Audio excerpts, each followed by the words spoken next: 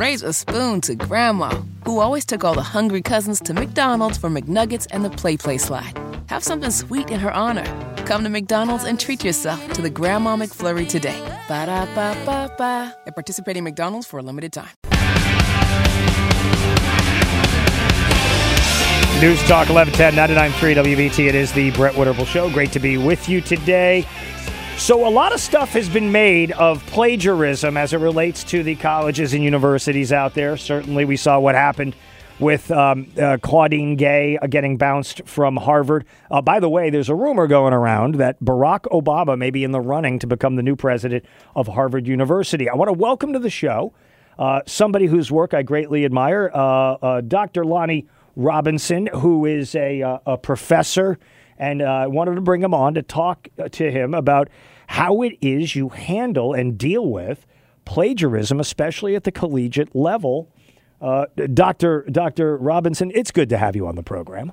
Yeah, thank you, Brent. Glad to be on here. Talk I'm a in little Michigan, where we have lots of snow now, and more to come. Yeah, and you have a title. We know this already. You got a title there at the at UMich. So there you go. Congratulations, by the way, and Happy New Year. How do you handle these issues with plagiarism, especially with like ChatGPT now and all this stuff that's going on out there? It's gotten really a lot harder with artificial intelligence because when you deal with plagiarism, you're looking at a student using somebody else's writing or ideas or pictures that somebody else has published or at least has talked about publicly. And you have to have, there's some really good plagiarism, and they call it similarity to somebody else's writing or publication. Similarity is a term that's used also. But there's some good checkers out there at the college level, and especially in the bigger colleges, the bigger universities, have some excellent plagiarism checkers where you put a student's paper, or a student has to put their own paper in to this plagiarism checker, but the plagiarism checker works upon previous writing of other people. In other words, these plagiarism checkers are just massive volumes of writing and pictures and ideas expressed by other people already. So a student puts the paper into the plagiarism checker, or as a university professor, I can do that also. And it's compared against previous published writing. Well, the problem we now have is that artificial intelligence, which is being used more and more by students. In fact, there's websites encouraging students to use artificial intelligence through their website, is basically original writing. So there is nothing to compare that artificial intelligence article against, since the artificial intelligence article is an original standalone report. So let me interrupt for a quick second here. So this also, I imagine, would require a more deep dive. If, like, say it was a piece that was written back in the 1970s, right, where you were typing this stuff up, and it was maybe it was bound and sitting on a shelf someplace at a library, but there may not be mass distribution of that particular product, right? It may be very hard to find that, especially looking backwards. Yes, that's correct. That's another issue. You might find a single copy that, you could find something that's written 100 years ago that was never entered into a system that checks for plagiarism. Wow. So you could get away that way also. The problem with artificial intelligence, which, again, students are being encouraged to rely upon if they want to get a grade A, get a really good grade. Well, use artificial intelligence, but sometimes artificial intelligence makes up literature references or where the source is coming from, and sometimes the information isn't correct. And it's hard as a university professor to go through everybody's, especially if you have a large classes like I do, I have 26 to 30 people at the master's degree level doing extensive writing, and it's hard for me to check every single literature reference when students use literature references, and they're required to in their papers.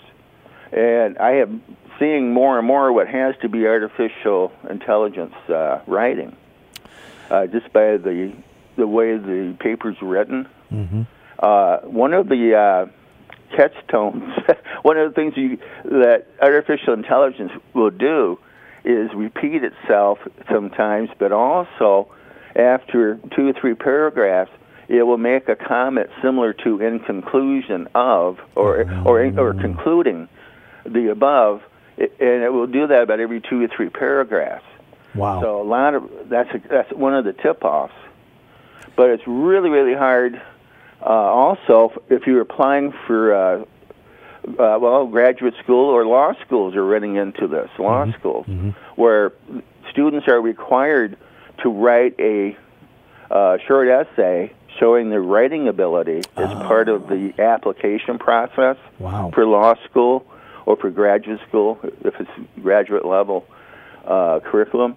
And AI, they're finding more and more students relying upon artificial intelligence to write that sample writing that's required as part of the application process.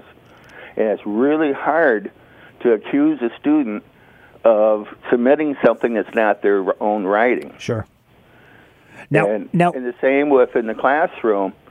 I have encountered papers that have absolutely had to be generated by, created by artificial intelligence, but the plagiarism checker that we have, and it's really extensive, says says no plagiarism. Wow! So it's going to be plagiarized, but you can't prove it because the system says it's cool.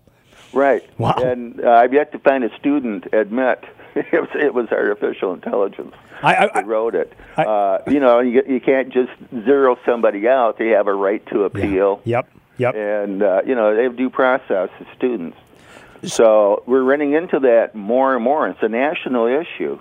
And more and more students are relying upon artificial intelligence. And again, there's websites that encourage that, and even the colleges are starting to say more and more, well, check out artificial intelligence, and if you do use artificial intelligence, you're going to have to say it is artificial intelligence that helped you out. Right. But we're finding out that students aren't admitting to using artificial intelligence. Sure they're not. And look, you could also create an essay and then go through that essay and change just enough in that essay so that it does look like an original piece of work, even though, as you mentioned, somebody else's idea has been cribbed and put into it. And you can act like you're the original originator there, right? Yeah, and that happens a lot. And that's where the term similarity, being similar, was created when it came to plagiarism checking. Usually plagiarism is pretty much word for word. Yep. So they added the term similarity. Wow. So it's not unusual to have students take somebody else's writing, or it could be artificial writing, artificial intelligence writing, and change up some of the wording. Yeah. And try to change up key concepts. Wow. So a good plagiarism checker, if they have changed the wording of somebody else that's published a report or information already, a good plagiarism checker will give a similarity percentage. And we run into a lot of 70%, 60% similarity with the previous work of other people. And that includes getting papers from other students that have taken the class previously. Sure. There's a network out there among students. Hey, that person got an A a semester ago or 2 semesters ago from this professor, and you can buy the paper from what is a previous paper from a previous student. Wow. There's a network out there nationally that you can buy papers among, it's like a student underground. Sure. Buying somebody else's paper, you change up, some of the wording. Or I've had some gamble and not change up anything and it's come back literally 100% plagiarism. Wow, that's unbelievable. That's just straight lazy. Holy cow. Yeah, I've seen that several times. 100%, word for word. I've had a couple of times, and I'm not exaggerating, well, they forgot to take the name off of the previous student. Oh, no! There's been a few times they forget to take the date off. Oh, my gosh. The year before. And I've taught the classes I teach, I've taught for a long time. I'm a primary instructor at the master's degree level. Wow.